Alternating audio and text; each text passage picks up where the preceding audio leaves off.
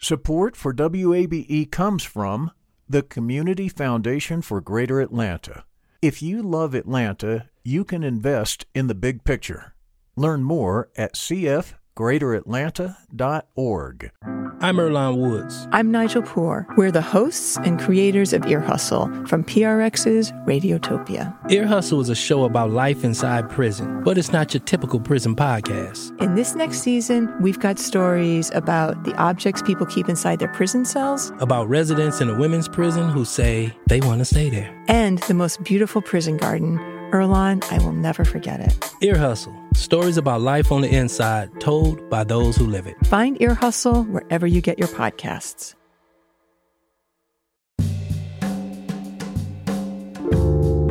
Partly cloudy skies. Welcome to this Wednesday edition of Closer Look. I'm Rose Scott.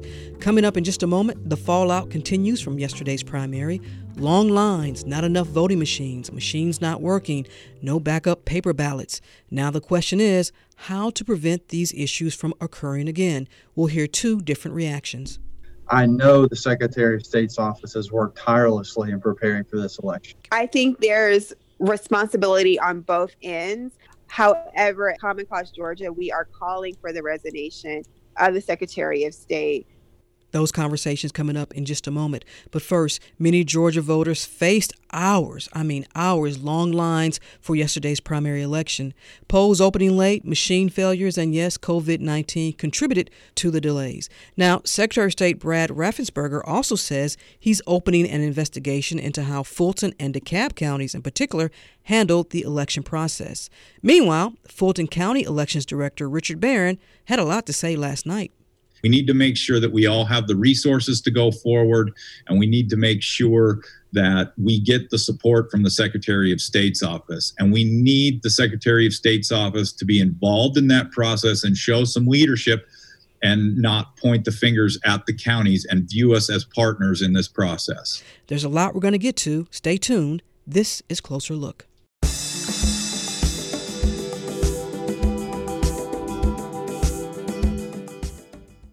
Closer Look continues now here on 90.1 WABE. This is Atlanta's Choice for NPR. I'm Rose Scott. Here's the question. Is there confidence in Georgia's overall voting process? That is the major question after Tuesday's primary, as a number of issues occurred.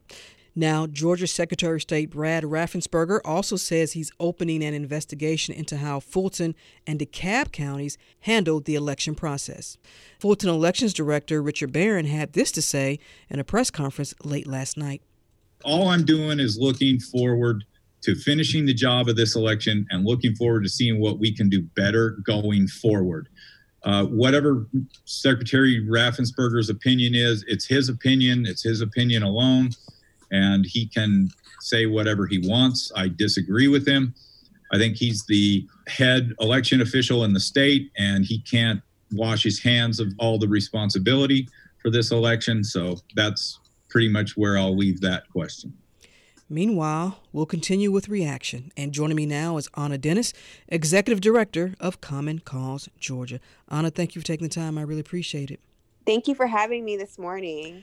You know, the very first line in a statement that you all put out was this. I'm going to quote you here. Quote, "The obstacles that Georgia's voters have faced in this election are simply unacceptable." That is the first line. From that, I'll just ask you, what do you make of what happened yesterday? Yesterday, as a Georgian, as a Atlanta native, as a person who loves voting in Georgia, who's been going to the polls since I was a little girl with my grandparents, with my parents, a person who registered at 17 and a half and registered my high schools to vote. I'm very disappointed in yesterday. Yesterday was a predicted train wreck. Georgia Common Cause, we have urged and petitioned and strategized and talked with community members, with advocates. We have petitioned the state to make the process better beforehand, because we knew some of these hurdles and barriers that we saw yesterday.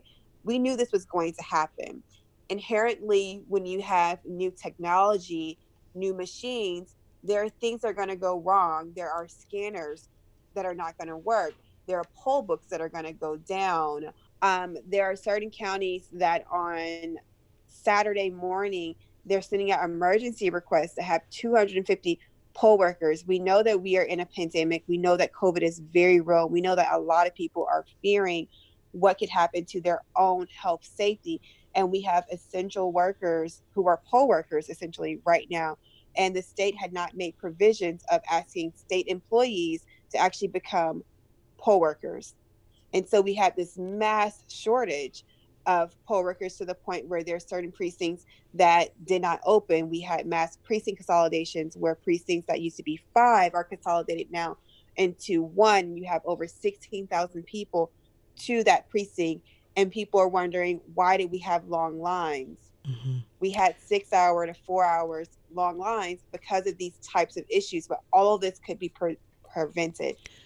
Back in January and back in February, we petitioned and strategized with the state on getting relief for absentee balloting when it came to being inside of a precinct. We asked for relief to have more provisional and emergency ballots for a precinct. We asked for 25% of a jurisdiction's population. We asked for those ballots.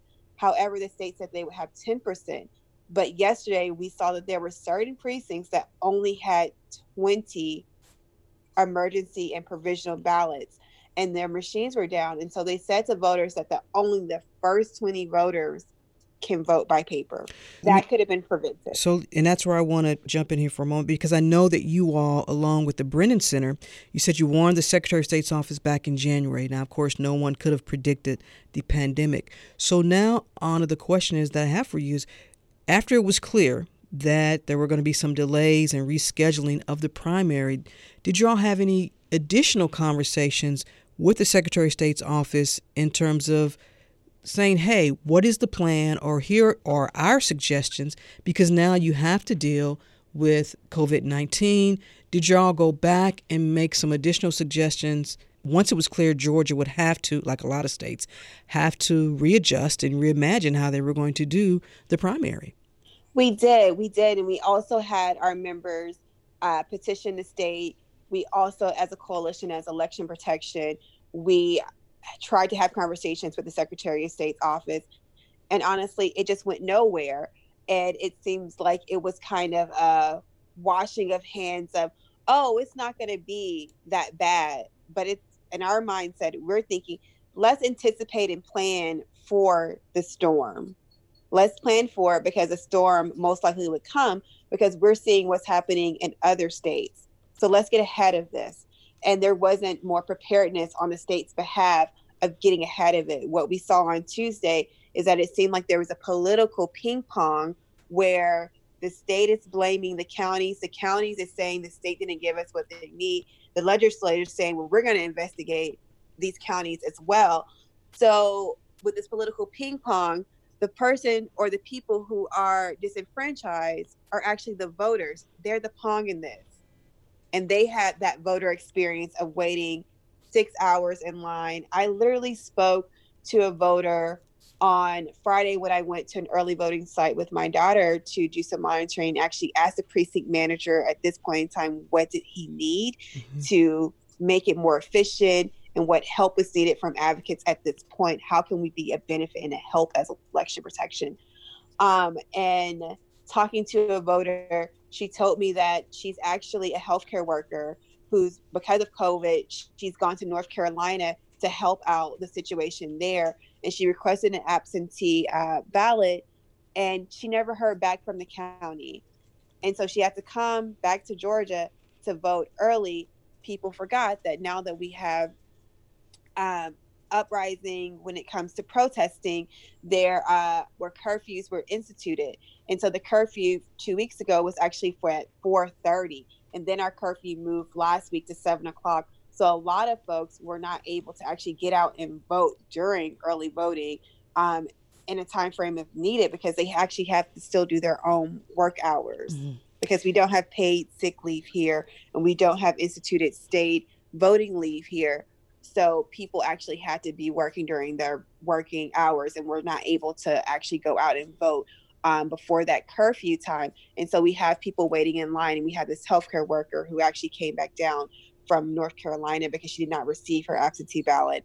I spoke to a voter who requested an absentee ballot and got an email back saying that her signature did not match. And we've been a part of in coalition around a signature match case of 2015. Mm-hmm. And so these are barriers that we're seeing that are continuing. I tell people that, no, this is not right now the Jim Crow South of the 1950s and 60s, and we're not counting jelly beans in a jar. But when you're not sending out a absentee ballot request, you're not actually looking at the email of an absentee ballot request, and you're not putting more ballots in a precinct when advocates have told you and forewarned that this may be a huge issue come election day, just because the size of the population has grown in these counties. And if you're not honoring and actually doing what's the best for Georgia voters, Mm-hmm. this is a form of voter suppression. That's why we saw the train wreck of what it was. And we have the state saying, oh, it was a good day in Georgia. Elections were fine. No, it was not fine. And we have to do better for November. And we have to do better for August. The voice you hear is Anna Dennis. She's the executive director of Common Cause Georgia. And we're getting reaction based on what happened yesterday here in Georgia in the primary election. Anna, I want to go back to something for a moment, because you all are calling on the Secretary of State to form a task force. Take that further for me. What do you all want this task force to be tasked with? Yeah. So with this task force, we would like the state, election officials, communities, advocates, we need to all come together to create our preparedness plans. We don't need to be waiting a month or weeks or 2 weeks or days before to do emergency planning. We need to sit down and actually work out plans together to make elections more efficient for Georgians. Let me get your thoughts on this, because as you mentioned, the Secretary of State's office put a lot of the blame on county elections officials, and then vice versa, a lot of finger pointing, a lot of blaming. From your viewpoint and through Common Cause, is there greater accountability that lies with the Secretary of State's office, the counties, a little bit of both? What's your take? I think there's responsibility on both ends. However, as Georgia, Common Cause Georgia, we are calling for the resignation of the Secretary of State, because this could have been a better process when it comes down to mechanics of who owns the control or the power over the machines. The Secretary of State's office has said they wanted to handle that. So they've taken that responsibility from the counties. So we are asking for the resignation of the Secretary of State because of these barriers that we could perceive that could happen, and the blatant disrespect and the blatant voter suppression and barriers that were instituted on Tuesday. Someone listening says, well, what's to be gained from asking the Secretary of State to resign when odds are he's not going to do that?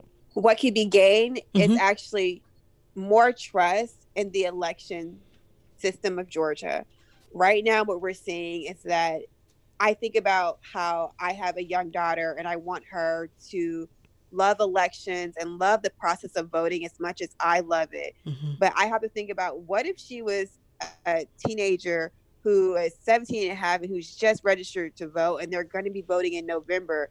Would she actually trust our election system after what she saw on Tuesday? I think about the disabled voter who had to wait in a 6-hour line to vote and to get to a voting booth and to find out, hey, I can't actually use this optical scan system or this electronic balloting system. I can't use it, and there are no paper ballots at my precinct. I think about those types of voters, and I'm thinking about the trust that we need to have in our system of voting, because voting is a part of democracy and everyone has a right to have a fair, equitable election. And yesterday was not a fair, equitable election process. And Anna, as we wrap up, may seem like a silly question, but how much confidence do you have that Georgia officials can get this corrected before the runoff, because there are some runoffs, or even November? My confidence is that I'm a very optimistic person.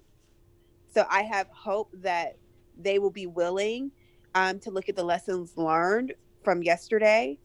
and be willing to sit down at the table with community advocates, community members, coalitions, and work out preparedness plans for November. So I'm going to stay optimistic that we all see the lessons learned of yesterday of how we can make Georgia elections more efficient and better, and that there will be a willingness to do so. Anna Dennis is Executive Director for Common Cause Georgia. Anna, thank you for taking the time. I really appreciate it. Thank you for having me.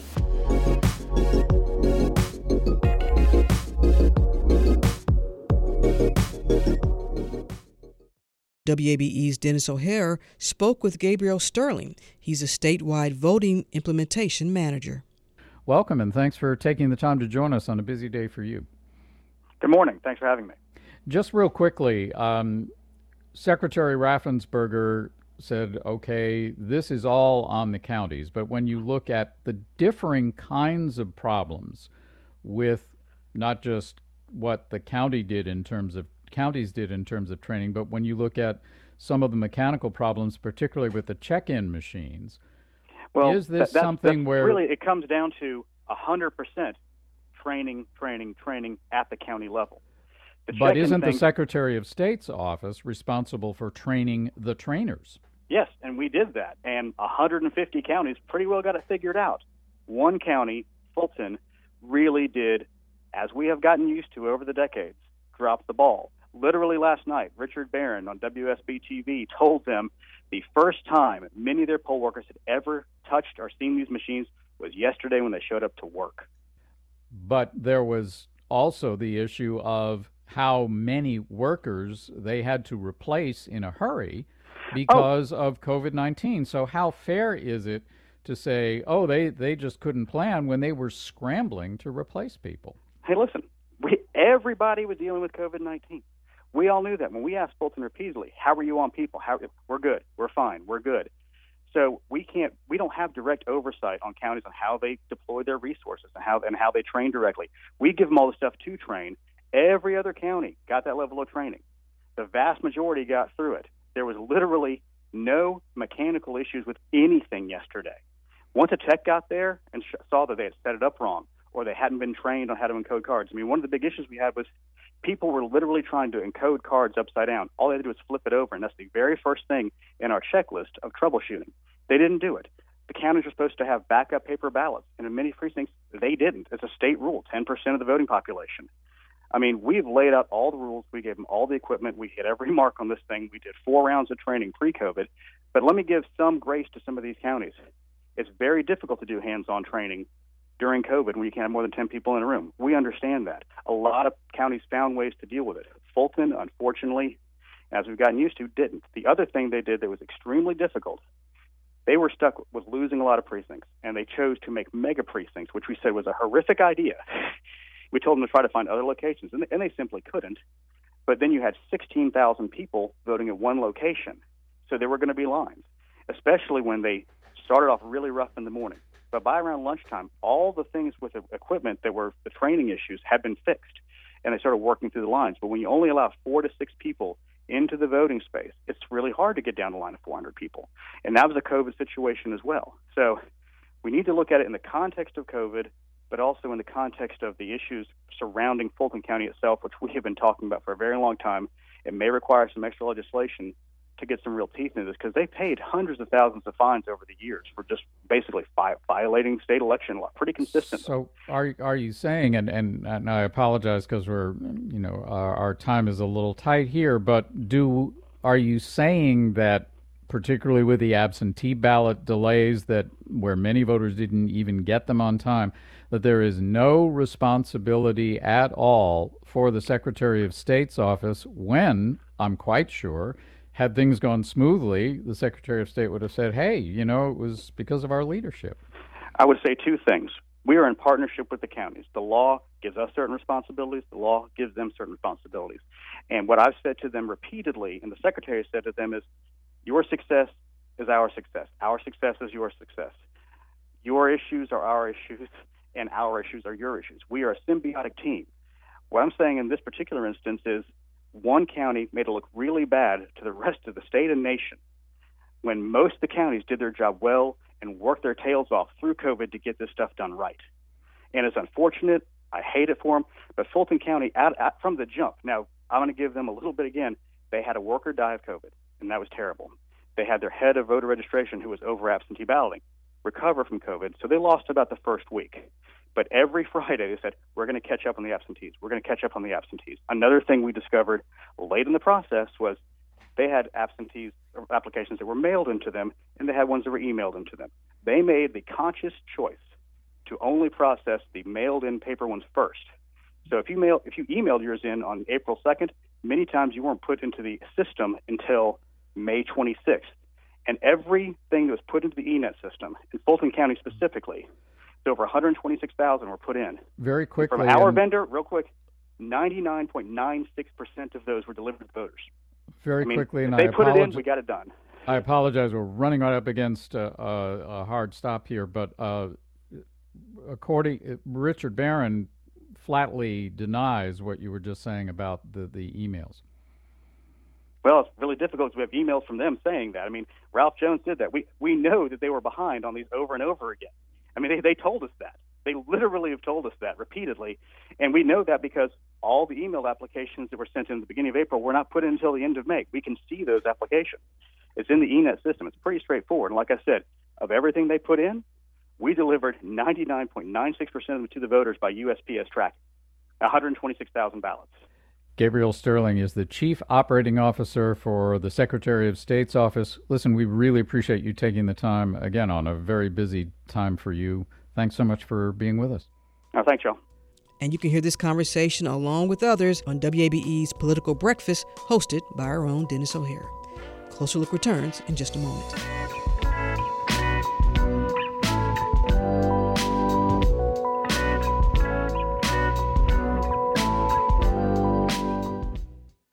Support for WABE comes from the Community Foundation for Greater Atlanta. You can go beyond giving to impact. Learn more at cfgreateratlanta.org. The field of mental health counseling is growing rapidly, and Richmont Graduate University can equip you with everything you need as a licensed professional counselor while integrating your faith into your clinical practice. Programs are offered in Atlanta, Chattanooga, and online. Apply today at richmont.edu. That's richmont.edu. Closer Look continues now here on 90.1 WABE. This is Atlanta's Choice for NPR. I'm Rose Scott.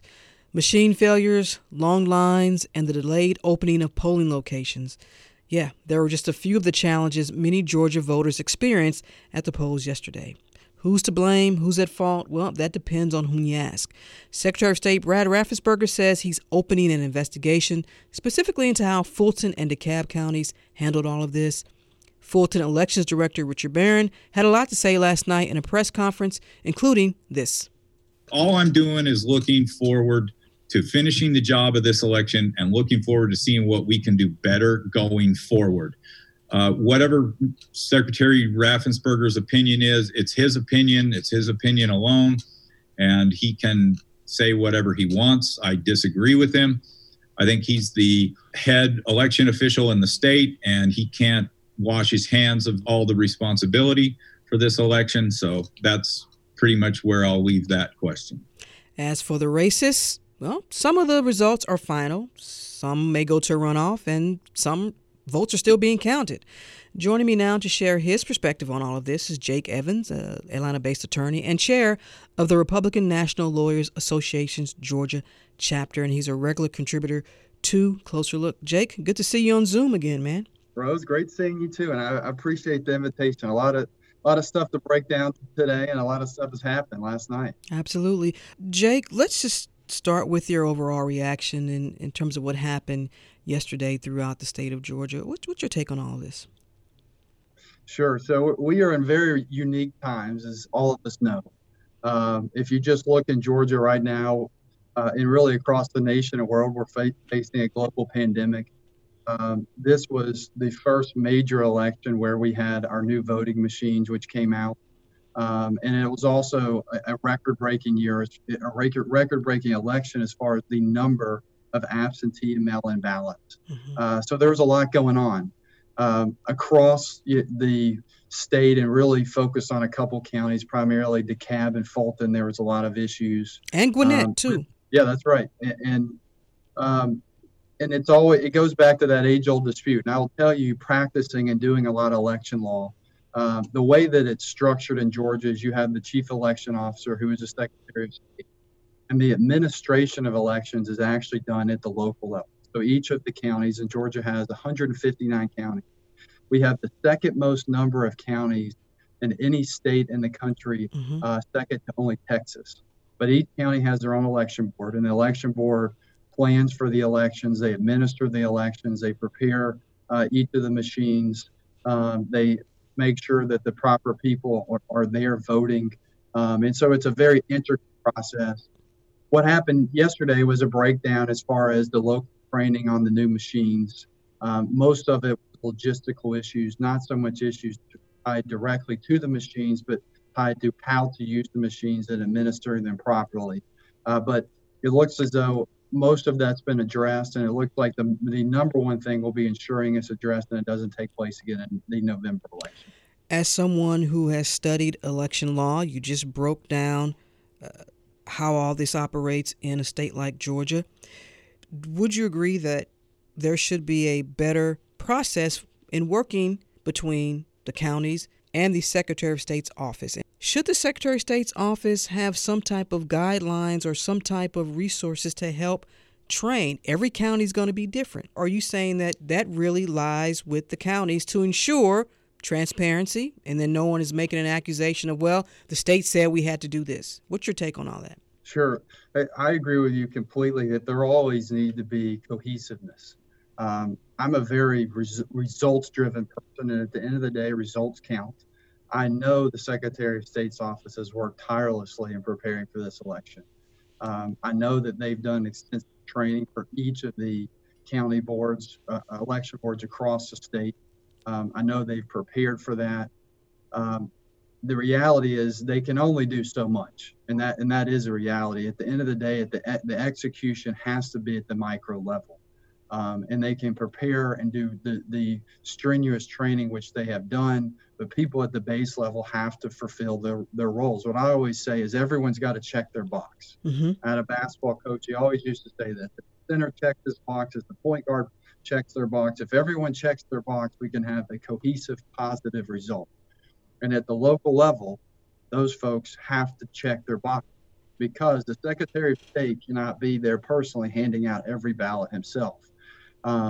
But your point is a good one, which is at the end of the day, results matter.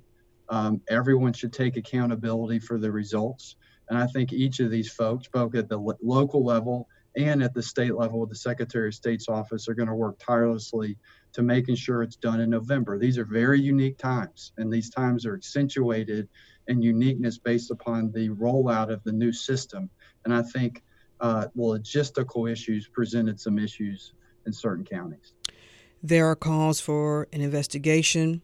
Speaker Ralston is calling for an investigation into how all this was handled, particularly in Fulton and DeKalb counties.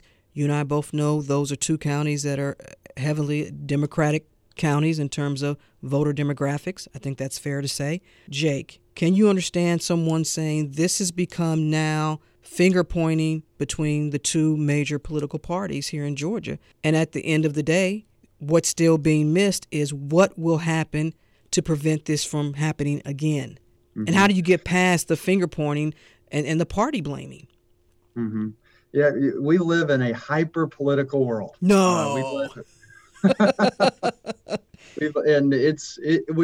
Politics has always been very political. I think the mass media has really accentuated, and I think Stacey Abrams has launched the voter suppression initiative in that narrative, which has heightened it. The Secretary of State's office operates it with a very, very tight margin. There is no doubt about that. Ensuring everyone has an equal opportunity to vote is a constitutional right, and it's a right that we should all take very seriously. The Secretary of State's office takes this right very seriously. The extent to which certain counties these events took place in, the investigations are helpful in order to identify why. there is no doubt in my mind that there was no malintent. There was no political target on either of these counties. And I think the investigations will show that. I think the investigations will show what the real issues are. What we have to focus on is we got to focus on identifying what the problems are, creating a solution, and ensuring it doesn't happen again. It's very difficult to ever have a perfect game. And in all of my election cases, I say the similar thing, which is it's hard to have a perfect election. There's so many different moving parts, limitless different moving parts, and limitless different moving locations. You're going to have some slip ups here and there, but we all have to focus on learning from it, improving from it. And I'm very confident that'll happen. The voice you hear is Jake Evans. He's the chair of the Republican National Lawyers Association's Georgia chapter and also a local attorney, and he's sharing his perspective on yesterday's primary. I want to go back to something you just said. You mentioned Stacey Abrams and the voter suppression organization. Let me ask you this, because you just told me you study election law. How do you define voter suppression? How would I define voter suppression? Mm-hmm. I would define it as laws decreasing the ability of certain individuals to vote. When you hear people talk about the issues, whether it's, we just had a conversation with Common Cause Georgia, Anna Dennis talked about problems that voters face, whether it's a signature not matching, whether it's closing a number of polling locations, this is pre-pandemic, that might have impacted the voters being able to get to a location within 5 miles. Those type of issues, Jake, when you hear that, do you understand why people say this is all part of voter suppression, intention or not? Can you understand when people say this is why we have these issues? This is what we mean when we talk about voter suppression.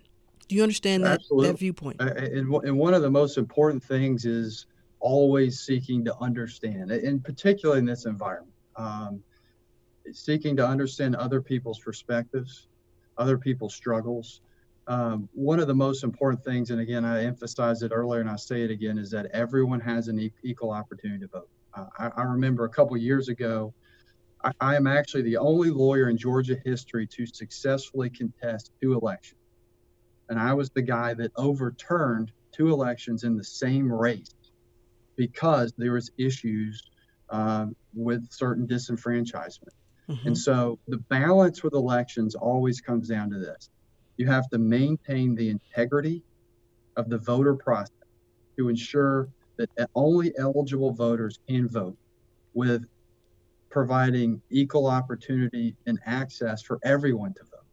And therein lies the rub, because if you get too strenuous of requirements, you can potentially make it more difficult to vote. If you get too loose or too easy, too lenient, then anyone can vote. And so the balance is always there. And it's very important to always learn and see other people's perspectives and struggles. And that's why I think you bringing up the story that you just said is important. And I think the Secretary of State really has worked hard in making that balance, which really is an impossible balance. It's almost a lose-lose, but it's an important point that we all have to consider and think So give me an example, though, Jake. Give me an example where you feel Secretary of State Brad Raffensperger has really created an initiative or an effort to make sure that voters, as you just put it, are partaking in a process that is rooted in integrity and fairness and non-discriminatory. Mm-hmm. Yeah, well, I don't want to speak on his behalf, and I'm not a representative. But you just praised him, so if you're going to praise him, you can. Sure. Yeah. And I think one thing that he did was during the beginning of the COVID pandemic, he immediately agreed and started sending out absentee ballots to all Georgia voters. And he got a lot of pushback for that. I mean, there's a lot of pushback and certain House leaders in the state of Georgia that said, no, I don't know if we need to do this. We just need to push back the election. President Trump was not a fan of that. President Trump is not a fan of allowing people to have the option of getting absentee ballots. That's just a fact. This is true. And so Secretary Raffensperger took that step early on. He wanted to take a firm initiative to make sure everyone had equal opportunity to vote. And it was a controversial stance within his own party.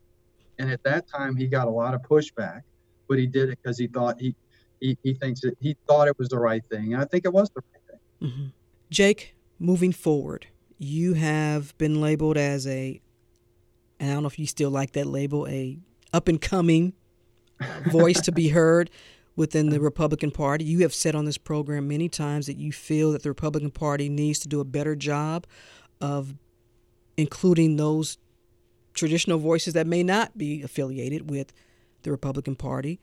But as it relates to voting here in Georgia, moving forward, what do you see needs to happen definitely before November that can be a nonpartisan effort so that voters don't experience what they experienced yesterday? Well, that's a great question. I wish I had the complete answer to that question. I wish I was involved intimately into everything that goes on. Planning and preparation is so important with elections because there's so many moving parts and there's so many things that are unforeseen. I'm a very results-driven person. I chair the state ethics commission, so I ever see people there. I chair RNLA. Mm-hmm. I manage, a lot of people managing cases, and I'm a bottom line type of guy. I want to see good results, and I really don't care about the rest. Now, my advice would be foreseeing all of the uncertainty, thinking about the things that you never thought about happening, which will happen, because that's just the way elections are. And then, as you said, I think it's a great point, working cohesively to the extent that you can with the county election boards. They also have to take accountability. I mean, the reality is they are legally obligated to administer elections, and they have to do that to the maximum extent they can. There's no doubt the Secretary of State has to train them and prepare them to the extent he can. But at the end of the day, the buck stops with them on administering elections. And learning from yesterday, learning and synthesizing that data.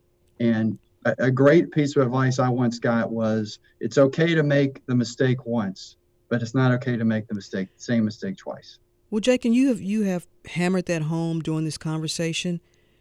But are you saying that the Secretary of State's office is totally absolved of any accountability in what happened yesterday? Yeah, I don't think they are.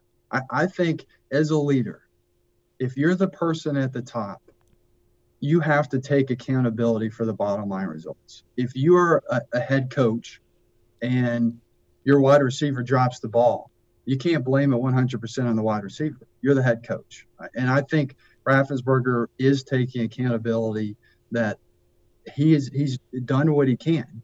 And I think he'll continue to learn from this. And I'm very confident that the next go around, we're not going to have near as many hiccups.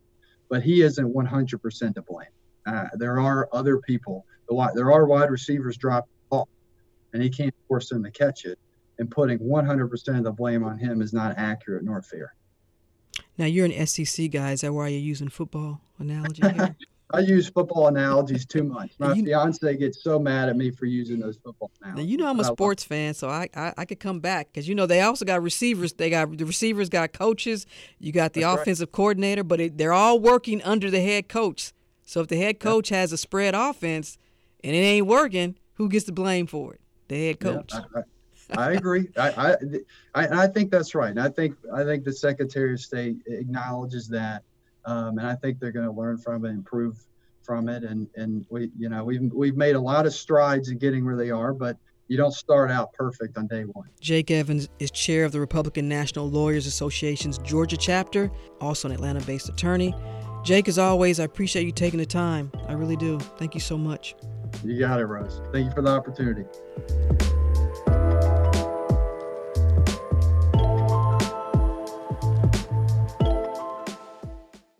Closer Look continues now here on 90.1 WABE. This is Atlanta's Choice for NPR. I'm Rose Scott.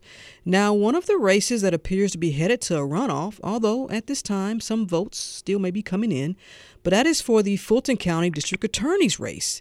My colleague Lisa Ram spoke with Paul Howard earlier today, and now I'm joined by the person he's most likely to face, obviously, in that runoff, and that is Fani Willis. Miss Willis, thanks for taking the time. I really appreciate it.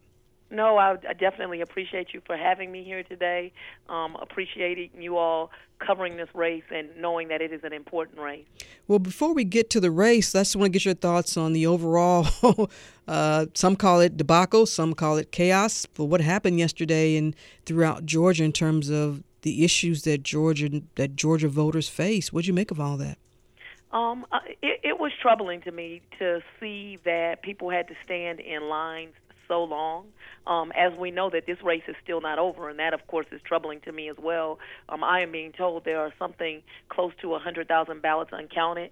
For my purposes, close to 70,000 of those are Democratic ballots. Mm-hmm. And so when you have that kind of the electorate unaccounted for, those being both the mail-in ballots and people that dropped their ballots into those boxes yesterday, here we sit at noon the day after the election, and we still don't know the results. And that is, of course, bothersome for me, but I think that also for the people, they want to know that things are going to run well. People had to wait yesterday in line for 4 and 5 and 6 hours. And the same thing the Friday of the last day of early voting, we were getting those kind of reports. And thank God that those people stood in line for democracy and believed that it was important enough. But it does make you wonder how many had to leave because they only allotted 2 hours of their day and then they had to get back to their place of employment because those are the rules. And so we've got to do better. Georgia was on the national news, and the bottom line is we have to do better. Mm-hmm. They had 3 additional weeks to get this election ready. You remember we were supposed to go on May 19th. Mm-hmm. 3 additional weeks, and it should have run smoothly. It should have run smoothly, and I think that in August when there's a runoff and in November that Georgia's going to have to do better, and there's just no two ways about it. Meanwhile, if your race is indeed headed to a runoff, and we all know, you and I both know as well, that often in a runoff the voter turnout drastically decreases, what will you need to do to re-energize your base or keep your base of supporters and maybe even try to sway new support? What will you need to do?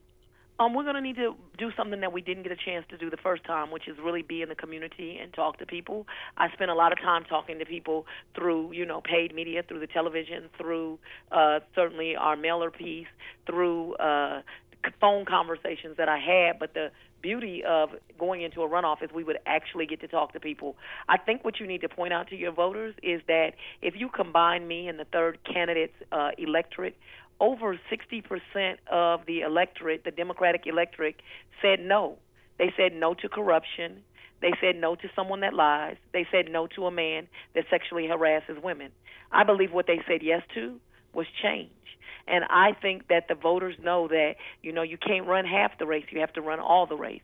And so we don't know the results of this race, but what we know overwhelmingly is that the Democratic voters of Fulton County said no to a regime of corruption.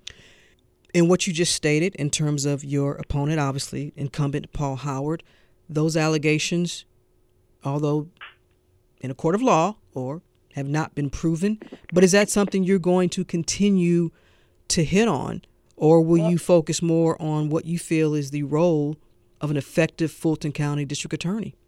Well, I think that we have to tell the truth, and so that is part of the truth.